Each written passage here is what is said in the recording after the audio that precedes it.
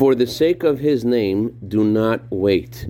Good morning. In this week's Torah portion, God commands each of us to give a donation to build God's home, the mobile tabernacle that accompanied our people in the 40 years of wandering in the desert. The words that God uses when he says to give his donation are, V'yikhuli, do this for me. And Rashi explains, do this for my name. The Arizal explains that the words for my name are very, very precise, because by doing an act of kindness, an act of generosity, you are actually creating a flow of divine goodness into the world, a flow of God's name.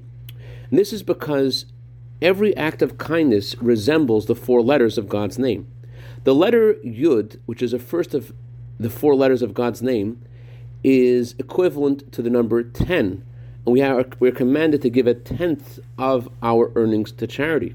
The letter Yud is also connected to the word Yad, which means hand, and the letter Yud is the smallest of all letters, representing that whatever you're giving, it's still something that does something and brings a divine flow to the world. And the letter Hey is equivalent to the number 5, which represents the 5 fingers of the giver.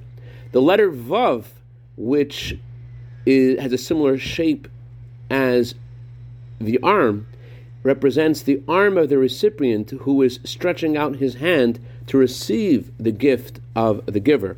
And the final Hey, which is equivalent to 5, represents the 5 fingers of the recipient who accepts this generous gift. And the Torah says, make sure to do this for my name and give the gift before the guy stretches out his hand, so you have God's name in order.